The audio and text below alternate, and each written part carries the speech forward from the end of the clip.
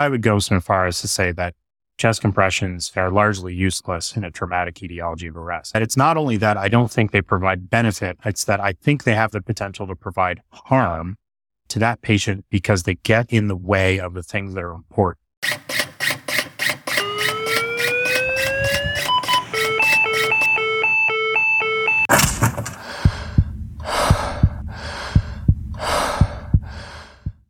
I'm James Gould, and this is the Resus Course. Today on the show, we're going to be talking about traumatic cardiac arrest. The word cardiac arrest, I think, sort of triggers this image of someone doing CPR. The trigger for I don't have a pulse is oftentimes to jump on the chest and start doing compressions. And I think that what we're going to learn in this podcast and in talking to our guest is that not all dead people are alike. And broad strokes, I think we need to think a little bit differently about how we approach these patients.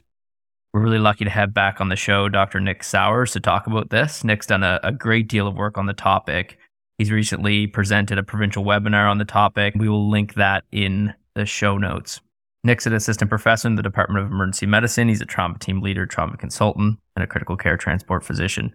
One of the best physicians I've had the pleasure of working with, and I thank him for being back on the show. Thanks for being here, Nick. Thanks for having me, James. You always give the most glowing introductions. Listen, man, you deserve it. Look, let's start by saying there's something different about these patients, and you do a really good job in your content that you've produced on describing that. And if you could give the listeners one piece of advice, if you could say the most important thing that you need to know about management of traumatic cardiac arrest is this, what's the next sentence? The most important thing you need to know about traumatic cardiac arrest is you need to think mechanistically. And that's the fundamental difference between traumatic cardiac arrest and medical cardiac arrest. In medical cardiac arrest, we have pocket cards that we're all given very early in our training, and we follow those, and we have algorithms. And that involves lots of things that we're going to talk about, like chest compressions and airway management and a bunch of medications that may or may not work. Traumatic cardiac arrest is special, and the way to be successful or successfully resuscitate these patients is to think about it mechanistically in the sense of why did this patient arrest? What is the underlying mechanism for that? Because it's only in understanding the underlying mechanism on an individual patient basis for why they have arrested that you can tailor that individual patient's resuscitation and hopefully be successful. Yeah, well said. Look, let's start with a case just to sort of frame the type of patient that we're talking about. So imagine it's 2 a.m. You get a patch from EMS. There's a 25-year-old guy being brought in from downtown. He's been stabbed 3 times in the left chest. He has a GCS of 13, a heart rate of 130, blood pressure of 70 on 30, SATs of 90% on a non-rebreather. EHS are 10 minutes from your hospital, and so you have a bit of time to prepare. So how do you prepare for a case like this? It's a great question. There's probably 2 answers to it. One is your preparation started years ago, months ago, weeks ago. It was on your walk to work that day. When you get a radio patch of 5 minutes out, 10 minutes out, something like this, you don't have time to think about this in any great detail, to process a lot of that information for the first time and to synthesize a plan. It has to be reflexive.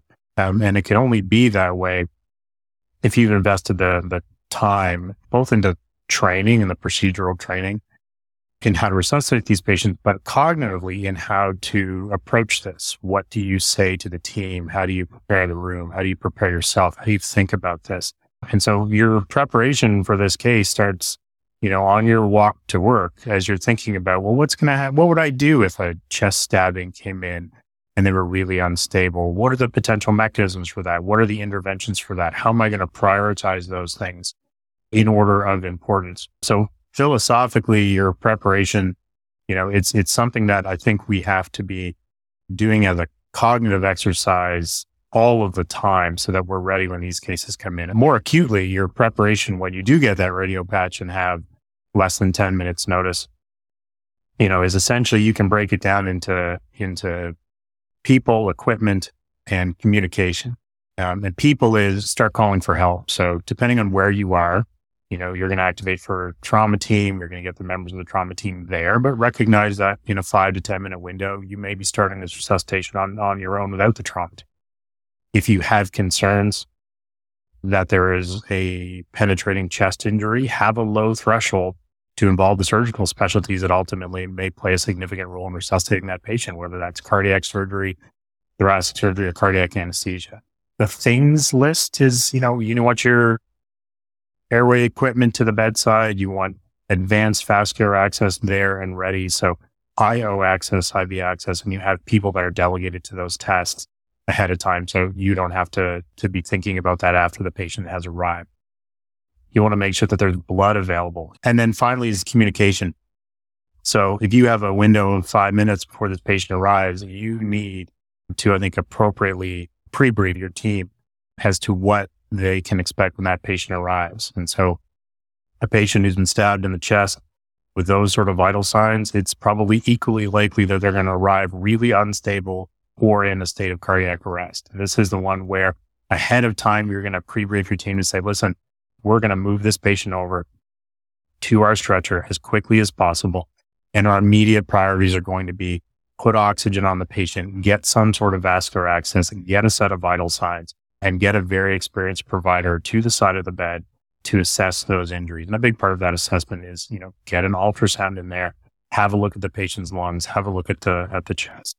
You want to also be thinking in the back of your mind. And again, this kind of goes back to that idea of how do I cognitively prepare for this over months and years before this patient comes in, is you're thinking mechanistically, what is the potential reason why this patient's unstable? If you've been stabbed in the left chest and your heart rate's 130 and your blood pressure is 70, well, the most likely explanation for that is you have a tension pneumothorax or you have pericardial tamponade, and hemorrhage being number 3.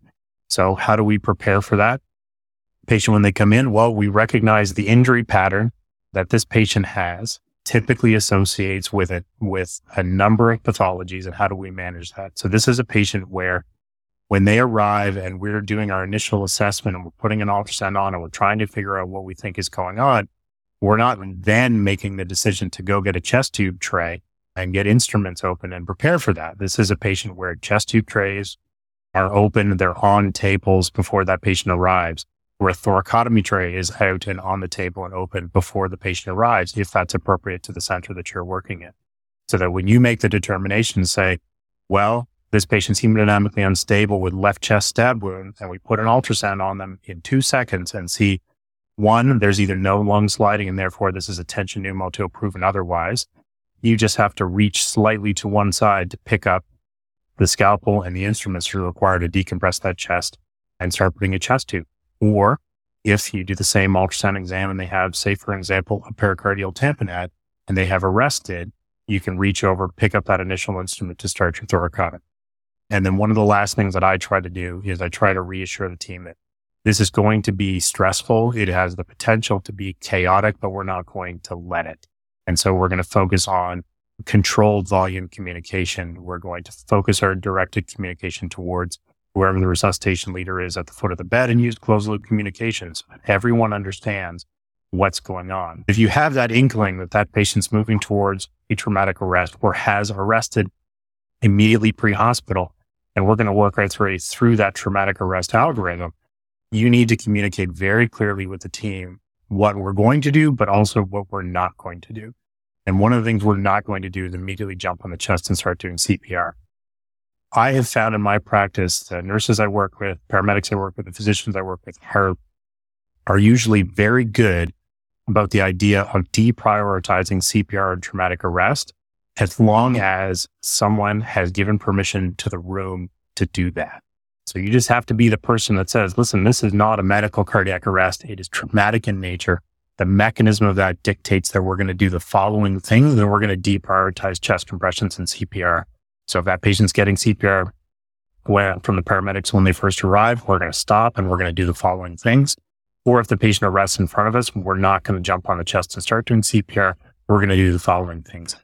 Many practitioners in the room, the ones that I work with who are an exceptional group of people, are usually very comfortable with that idea once someone has said it out loud and kind of given permission to the team to shift gears and think slightly differently.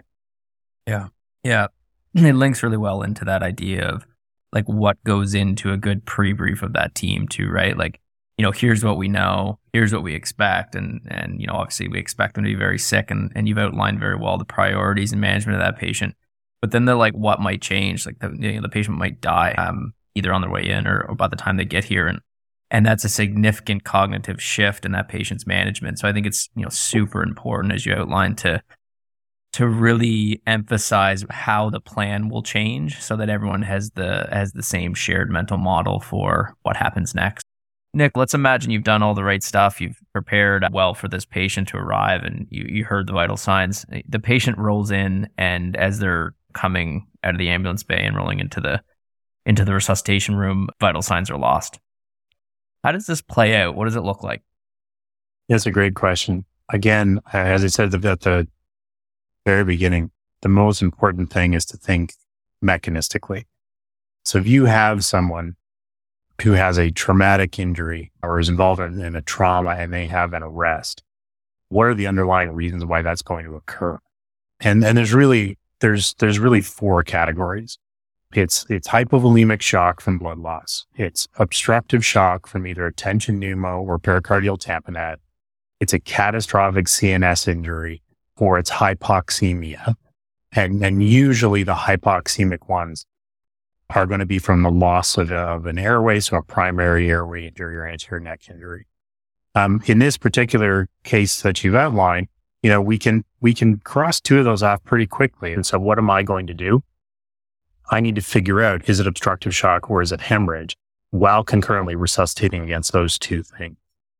But the resuscitation approach to me of a traumatic arrest, all-cause traumatic arrest, is airway, chest, hemorrhage control. And so someone put oxygen on the patient, provide some ventilatory support to that patient. And you'll take note, I didn't say intubation, because intubation is, I think, rarely an immediate priority for this patient population. You can make, I think, a really valid argument in those who are the primary airway injury-based patients. For those with anterior neck trauma, that's maybe a separate group. But if you are a cardiac arrest, or traumatic cardiac arrest because you got stabbed in the chest, a plastic tube in your trachea is not a priority. Oxygenation is a priority. And so whether that's with a bag mask ventilator, whether you stick an eye gel in the patient and bag them through that, but just some source of high flow oxygen that can be done quickly by any number of practitioners in the room is a priority. You want to be cognizant, I think, about not overventilating, hyperventilating these patients, and then being aware about what positive pressure ventilation does to the hemodynamics of someone who is in cardiac arrest or potentially just so hemodynamically unstable that you can't feel a peripheral pulse. The next step is chest. So again, we're thinking very quickly, mechanistically, what's potentially going on with this patient. Is this a tension pneumothorax? Is this a pericardial tamponade that's causing shock or an obstructive shock within the chest? Or is it purely that they're hemorrhaging into the chest from stab wounds? And the easiest way to investigate that is with a bedside ultrasound. In a couple of seconds, you can put an ultrasound probe on someone's chest and say, is there lung sliding, yes or no?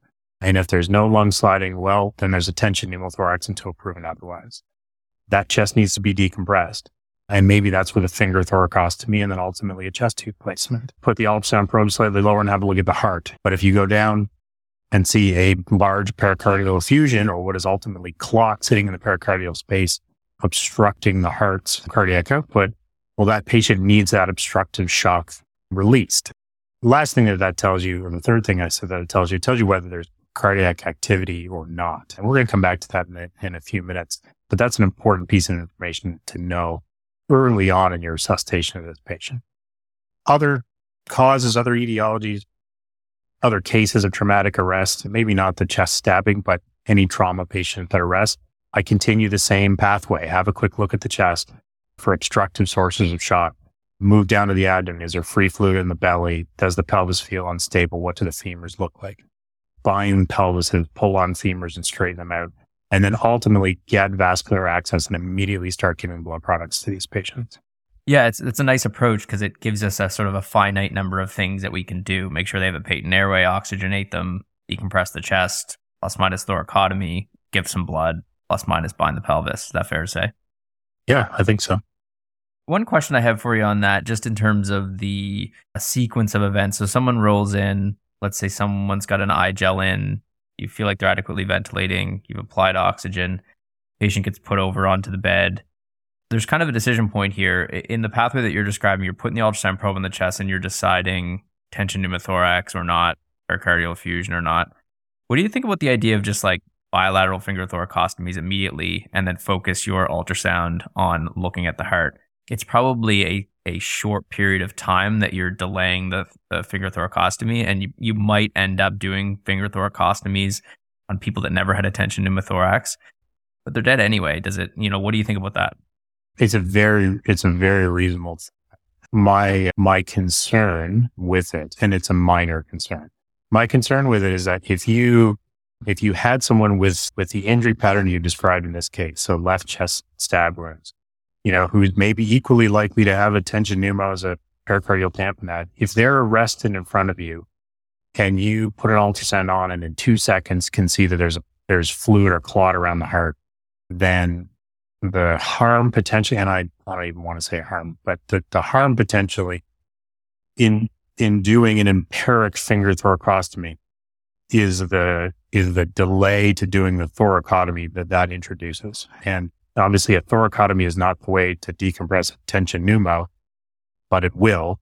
And so if you have a pericardial tamponade as the etiology to your arrest, if we started with bilateral finger thoracostomies, then whatever time it took to do that finger thoracostomy and then do the ultrasound of the heart and make that decision to then open the chest, whatever that delay is that's there, however much more time that is than the time to start the thoracotomy, it probably all kind of depends on the scenario. Do you have a very skilled, experienced operator who is doing the finger thoracostomy and an equally skilled operator who's doing the ultrasound, in which case that finger thoracostomy goes really quickly? Are you a single operator who's responsible for doing both of those things? Yeah, that's sort of my take on it. I think the delay is probably small, but again, I think there's very little downside in doing finger thoracostomies. In fact, I don't think a traumatic arrest should be called before you have bilateral finger thoracostomies. Right. That's obviously a little different than doing a thoracotomy on everybody. I think the way you propose it's very reasonable.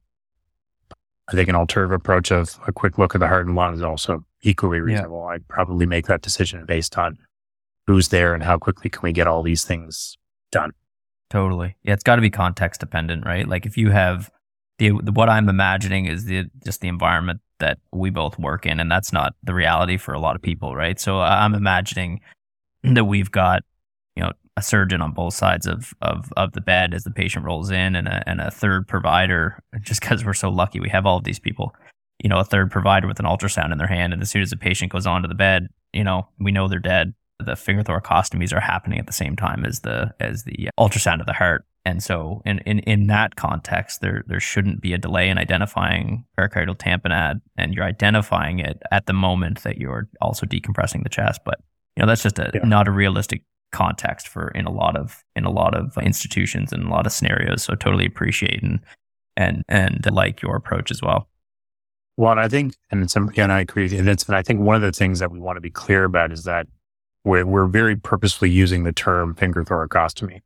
Yeah. And we're not talking about putting a chest tube on or putting a chest tube in and putting a dressing on or sewing it in. The time and that goes to placing a chest tube, as anyone who's ever done a chest tube knows, a lot of the time is putting the plastic tube in and securing it. That's not what's happening in a traumatic arrest. Remember, that plastic tube is not a resuscitative intervention. It's the decompressing the chest that's a resuscitative intervention. And so with a skilled operator, they can get into the chest and decompress that chest to the room really, really quickly. And while we're having a skilled operator do that, we can be very quickly looking at the heart. And in which case, if we're moving on to other high priorities, we may not be putting a chest tube in immediately in that moment and putting the dressing on. So we want to be clear, I guess, about what we're talking about is decompressing the chest, not necessarily the time it takes to put that chest tube in and dressing. Yeah, totally.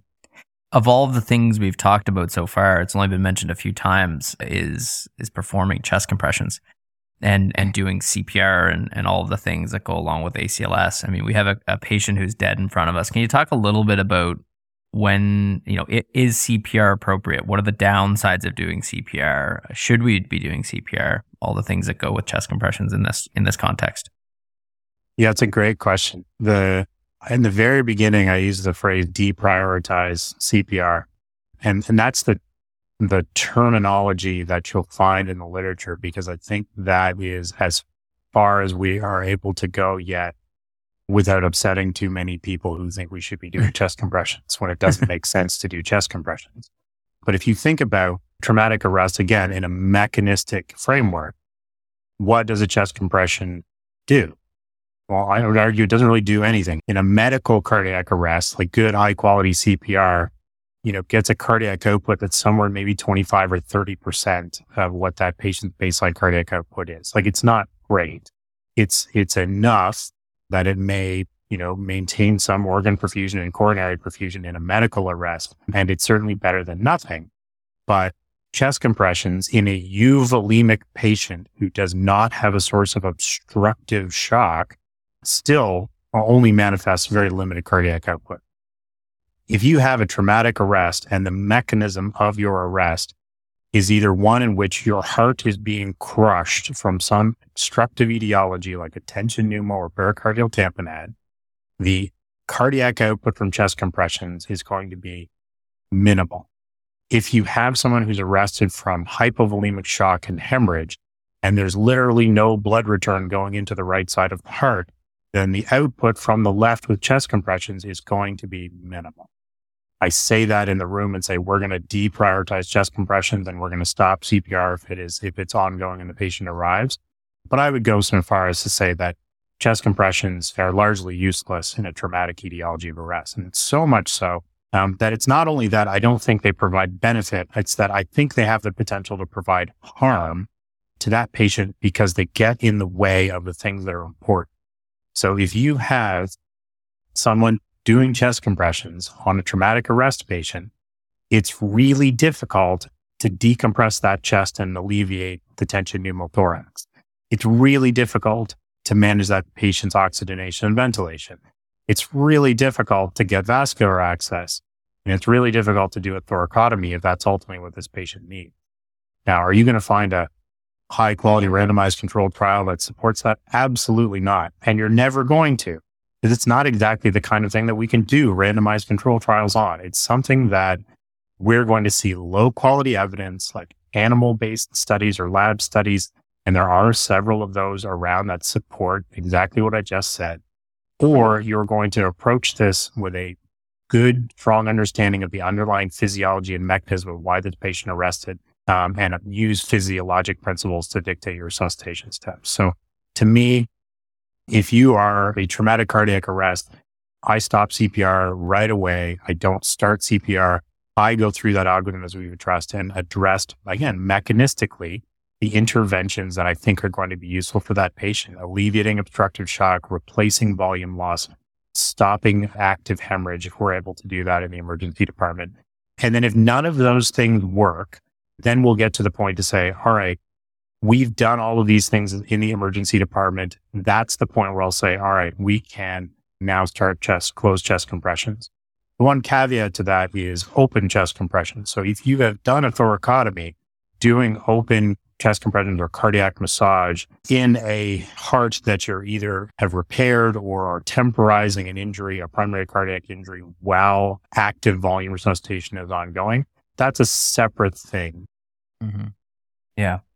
Yeah, well said. I mean, I think that over the next 10, 15 years, I think we're going to start realizing, and the literature is starting to support this idea that asynchronous chest compressions might actually be harmful. And we've always, I think, sort of hung our hats on the idea in cardiac arrest that you might as well do chest compressions. It's probably not going to harm the patient. But in this situation, there's a few reasons why it doesn't make sense, but also may get in the way. And then I think it's the additional thing that I'll add to that is the literature that's showing asynchronous chest compressions being potentially harmful, I think lies in the idea that oftentimes we're actually just compressing the left ventricular outflow tract. The TEE literature actually looking at the heart when providers doing chest compressions has really brought to light the idea that we're oftentimes not compressing the LV and we're just like obstructing blood flow when we do compression. So, there's a lot of harm that might actually come from doing chest compressions. Broad strokes for cardiac arrest that have, specifically in the patient populations with beating hearts, and just even more reason why in the traumatic arrest that it might be harmful. Yeah. And if you're ever looking, I totally agree. And if you're ever looking for a reference or a publication that supports that idea, maybe not to the extremes at which I just described it, but supports the idea of deprioritizing CPR in favor of taking a more mechanistic approach to resuscitating these patients. The European Resuscitation Guidelines on Traumatic Cardiac Arrest very clearly outline the idea of deprioritizing CPR in these patients. Yeah. What about the other ACLS stuff? I mean, presumably if someone has, VT or VF or some shockable rhythm, you're just gonna do what you normally do and shock them. What about shocks? What about epi? Yeah, it's a great question. If you have as you said, if you have a blunt chest injury and the patient has, commotio cordis and is in a ventricular dysrhythmia, then, obviously you're going to treat that as you would any other dysrhythmia and immediately shock that patient. Otherwise, from a ACLS algorithm perspective, to my knowledge, there's no evidence that shows any sort of benefit of using epinephrine, for example, in a traumatic arrest scenario. Again, it's something that you're not going to see the randomized controlled trial that looks specifically at this. But there's not evidence that supports that, and the lower quality evidence that looks at, again, sort of lab-based studies or animal-based studies. One in particular that looked at animal models who were hemorrhage models and looked at the difference in cardiac output and ROSC, comparing chest compressions, comparing whole blood transfusions, comparing epinephrine, comparing saline, and then combinations of those things. And what they showed was CPR does not lead to ROSC, and epinephrine did not lead to ROSC. In fact, what led to return to spontaneous circulation was the administration of whole blood volume resuscitation and, to a lesser degree, crystalloid resuscitation, again, because they mechanistically address the underlying reasons why this patient has arrested in the place.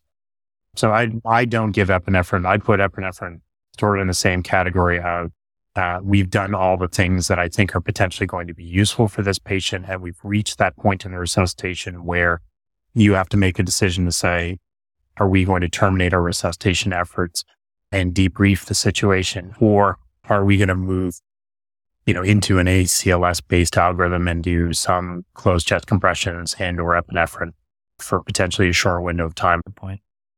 Look, you talked about thoracotomy already a little bit. There's lots of different, I don't want to say guidelines, but there's a lot of different suggestive criteria as to when you should do this. And it ranges from mechanism to time, sense of rest, to location of arrest. What are your indications for doing a thoracotomy? Like, how do you frame this in your mind to actually make the decision to do it?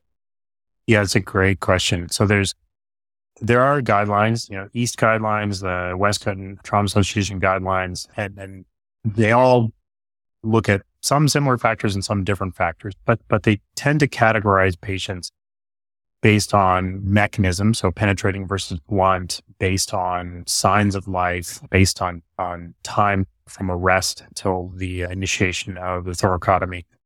There's a number of characteristics that they use to try and make those decisions of should we do this or should we not do this. I tend to think of it as not necessarily a black and white decision making process, but as like a very gray scale, in that there are scenarios where you can add up factors that are present and then things that you can see and you can know immediately. I tend to think that there's a scale where on one end you very clearly shouldn't do it, and on the other end you very clearly should do it.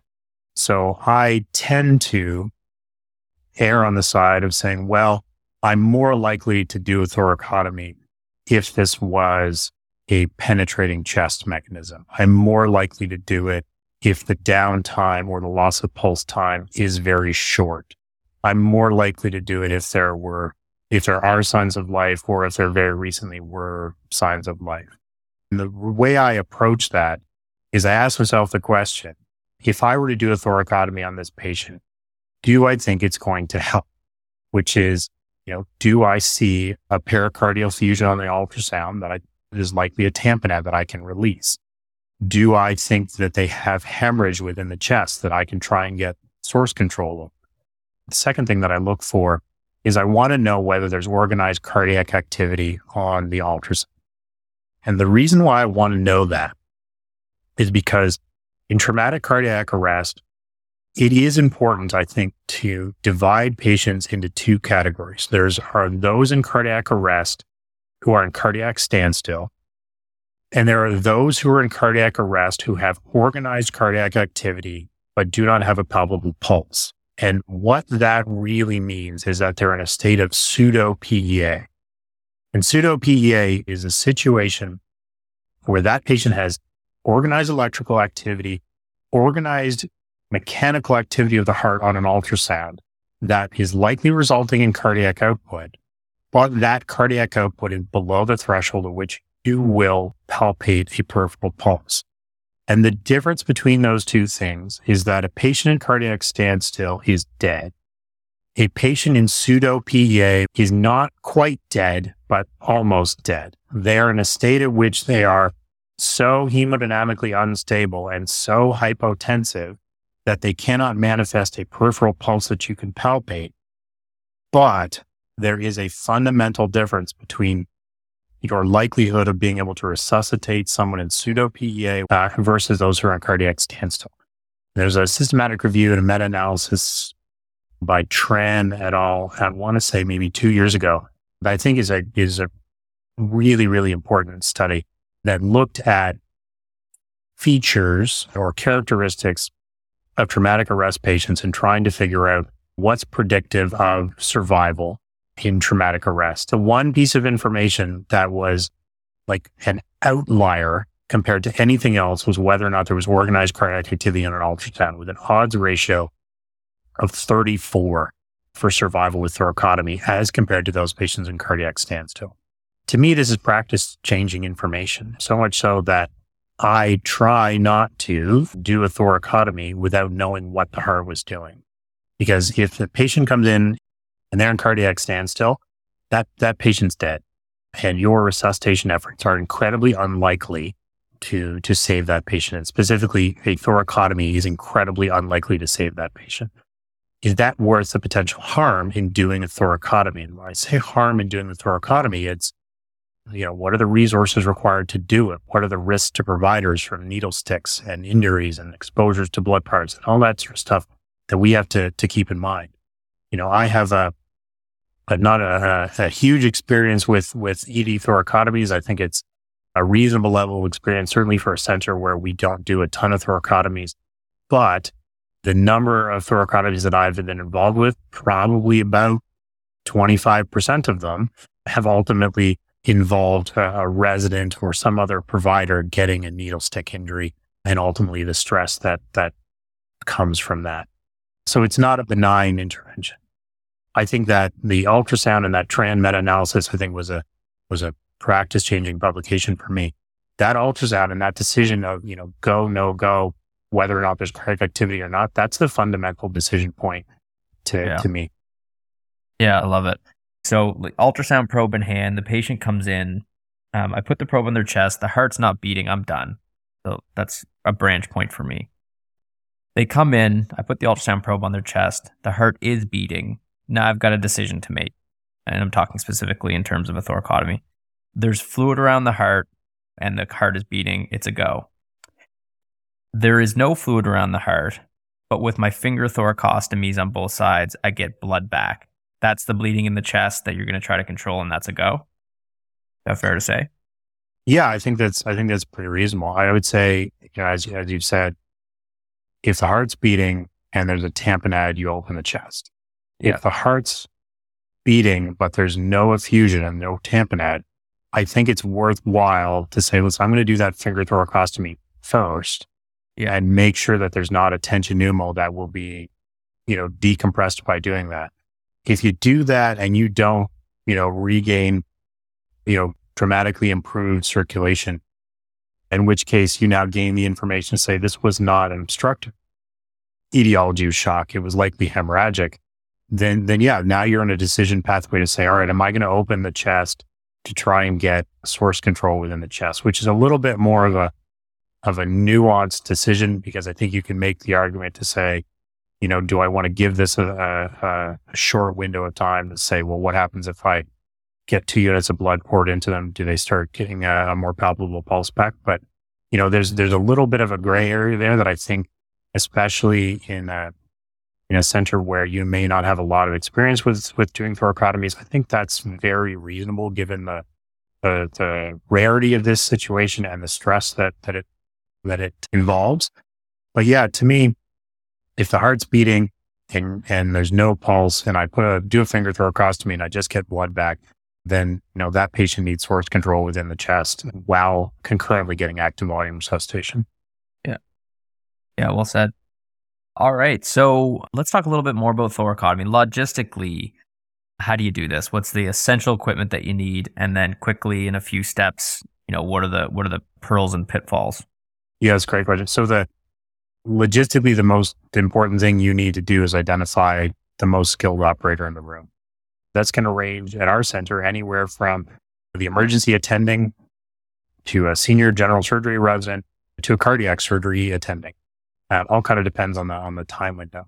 What hopefully will happen from an operator perspective, because we have made those phone calls early, is that the most experienced operator in the room will change as that resuscitation goes on. So ideally, to me, if I have 10 minutes or less warning that this patient is coming and they arrest and there are features there that a thoracotomy is an appropriate intervention, there's a moment where I might be the most appropriate operator or most experienced operator in the room. And that may mean that I get the chest open and I get the pericardium open and the heart out of the pericardium and leave that tamponade, or I start identifying for hemorrhage control. And at some point through that process, someone else will arrive, whether that's a cardiac surgery resident, whether it's a cardiac surgery attending staff. And I'm very quickly then going to hand over, to step aside and become the assistant in that procedure and hand over to their surgical expertise. Logistically, have thoracotomy trays and instrument trays prepared and ready and bundled. And that's what we do in our department. And James, a lot of that's through your organization. We have thoracotomy trays that are available that we can grab off of the carts and shelves and have open and out on tables and ready to go. The equipment you need is pretty minimal. You need a 10-blade scalpel. You need a pair of scissors and ideally a rib spreader or at least a pair of bone cutters or scissors that you can cut through a rib. And ideally a large pair of forceps to help manage the pericardium. So you can do this with pretty minimal instruments. Let's say you go ahead and do the thoracotomy and you find tamponade, you relieve it, and then you find a hole in the right ventricle. What's the best way to fix that? Or do you fix it? Just put a finger on it, suture it, staple it, put a Foley in it. What's your current thought process on that? Yeah, again, it's a great question. I think the answer will change depending on who you ask. As a non-surgeon, if I open the chest and I open the pericardium and alleviate tamponade and find a hole in the right ventricle, I'm going to put my finger in the hole, or I'm going to position my hands in such a way that the hole lies against the palm of one hand and is occluded by the palm of one hand, because I'm doing cardiac massage from the opposite side of the heart with the other hand. It's sort of squeezing against my hands. But I'm not going to try and put a Foley in. I'm not going to try and suture it or staple it. I'm going to leave it alone, but I'm going to recognize that you need to plug that hole and often do cardiac massage while aggressive volume resuscitation is underway. So I'm going to keep it simple. I'm not going to do something that is going to maybe make things more difficult for the cardiac surgery staff when they arrive in a few minutes. I'm literally just going to put my finger in that hole and do cardiac massage. Realistically, if you have a patient who has a penetrating cardiac injury and they have arrested from pericardial tamponade, the important thing for you to do is to release that obstructive shock, to get the heart out of the pericardium, to get that clot out of the way, to occlude that hole and to do cardiac massage. That's the important stuff. So I tend not to try and overcomplicate it. I try not to get, a bunch of sharp objects down into that space that I'm going to stab myself with if I don't need to. I'm just going to stick my finger in the hole and I'm going to do cardiac massage and wait for one of my cardiac surgery colleagues to get there. Yeah, I mean, it's a good point. In general, this is a procedure that is reserved to be done in an institution that has cardiovascular or cardiothoracic surgery available. And in most institutions, including ours, I think it's fair to say that they have coverage in-house, just given the nature of what they do and their post-operative patients and that kind of thing. And so the availability of these people is pretty quick. By the time we as providers have gotten into the chest, our job is really to relieve the tamponade and put our finger on the hole. And by that time, someone's actually at the bedside or going to be at the bedside in moments to actually do something that they do pretty routinely in terms of sort of fixing holes. And they might not be able to, it might need to be something they go to the operating room for, but I think it's fair to say that what our job is as you described, and the additional sort of fixing the problem and fixing the hole and closing it is sort of probably could do more harm than good. One question I have for you is just around the method that is used for doing the thoracotomy. There's the classic anterior lateral thoracotomy, and then there's this bilateral clamshell. And if you look at the evidence, and there's not a lot of it, but I've looked through some of it, and I imagine you have as well, in comparing these two techniques, a lot of cadaver-based sort of studies, but what is sort of hashed out in the literature is that a clamshell seems to be quicker than a anterior lateral left-sided technique. And when you look at the population in Annals of Emerge in 2021, there was a study that was published that looked at success rates between surgical providers and emergency physicians. And what they found was that emergency physicians tended to have greater success by a pretty significant margin when a clamshell was done immediately. I don't know what the right answer is, but I'm interested in what your thoughts are. Should all these patients just get a clamshell right off the bat? Is that something that you reserve for the patient that you don't get good exposure? What are your thoughts there? Yes, great question. I don't, as you're telling me that, I'm trying to think about what my answer is or what my practice is. I can't say that I uniformly clamshell or would uniformly clamshell everyone. Yeah. Part of the way I would think about it is that I think your options are you either clamshell everyone, or if you're doing a left-sided, then you need to remember to do a finger thoracostomy on the right to make sure that you're not missing something on the right chest. I also probably think about them differently if it's a stab wound versus a gunshot. In that I think I'm more likely to clamshell immediately if it's a gunshot wound because of the to me, increased likelihood that projectile is going to traverse through both sides of the chest or has a likelihood of causing injury to both sides of the chest. I don't know if that's right or wrong, but that's kind of maybe one of the ways in which I would think about it. Like if I've been involved in thoracotomies where you do a left lateral and you've got great access to the heart, and that's totally sufficient for what you need to do. And I've done other ones where it's difficult access and you struggle a little bit, in which case we've converted them to a clamshell. I would say, I know the evidence that you're talking about, and I think across the board for an emergency physician, it probably favors doing a clamshell. I can't say that I do that uniformly. I would say I probably favor doing that in gunshot wounds based on the ballistics involved compared to stab wounds.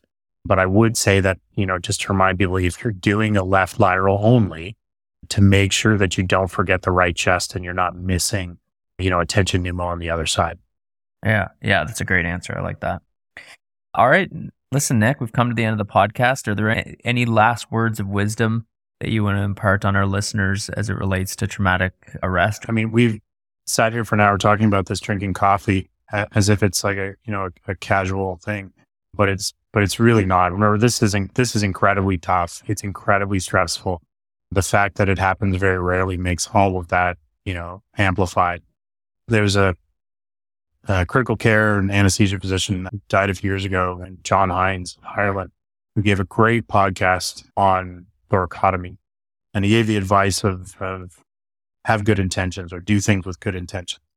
And I think that's the way to practice, not just with thoracotomies, but with everything. And keep in mind, as you said, this is a patient who said something catastrophic happened to them. They are in a state of arrest, and remember that, when they are in that situation, you're not going to make things worse, by intervening, by doing a thoracotomy. You're not going to make things worse. They're already dead. And so you have a choice to stand there with your hands in your pockets and do nothing. And then the outcome will be that they die, or you have the opportunity to do something that ultimately may not be successful. But if you've done it with the right intentions, with good intentions, that's the right way, I think, to practice whether or not we're going to be successful at it or not. I guess the big take home for me is in traumatic arrest in general is that if you're reaching for an ACLS pocket card, you are thinking about this in the wrong way. You need to think about traumatic arrest mechanistically. Why did this happen? What are the underlying etiologies on a physiologic level as to why this happens? And then tailor your resuscitative intervention based on your understanding of the mechanism of arrest for that particular patient in front of you. Our default training back to doing CPR and giving epinephrine, it doesn't make sense. Physiologically, it doesn't make sense. Mechanistically, these are difficult scenarios. But I think if we have a good understanding of why this happens and we use that to tailor our approach and we do things with the best of intentions, even if the success rate may be low, then I think that's the best we can do. And I think an approach that we should be proud of. Yeah, that's so well said. That's great, Nick. Thank you so much for being on the podcast. We'll have you back soon. And it's always great to hear from you. Thanks, but I appreciate your time. Thanks for having me.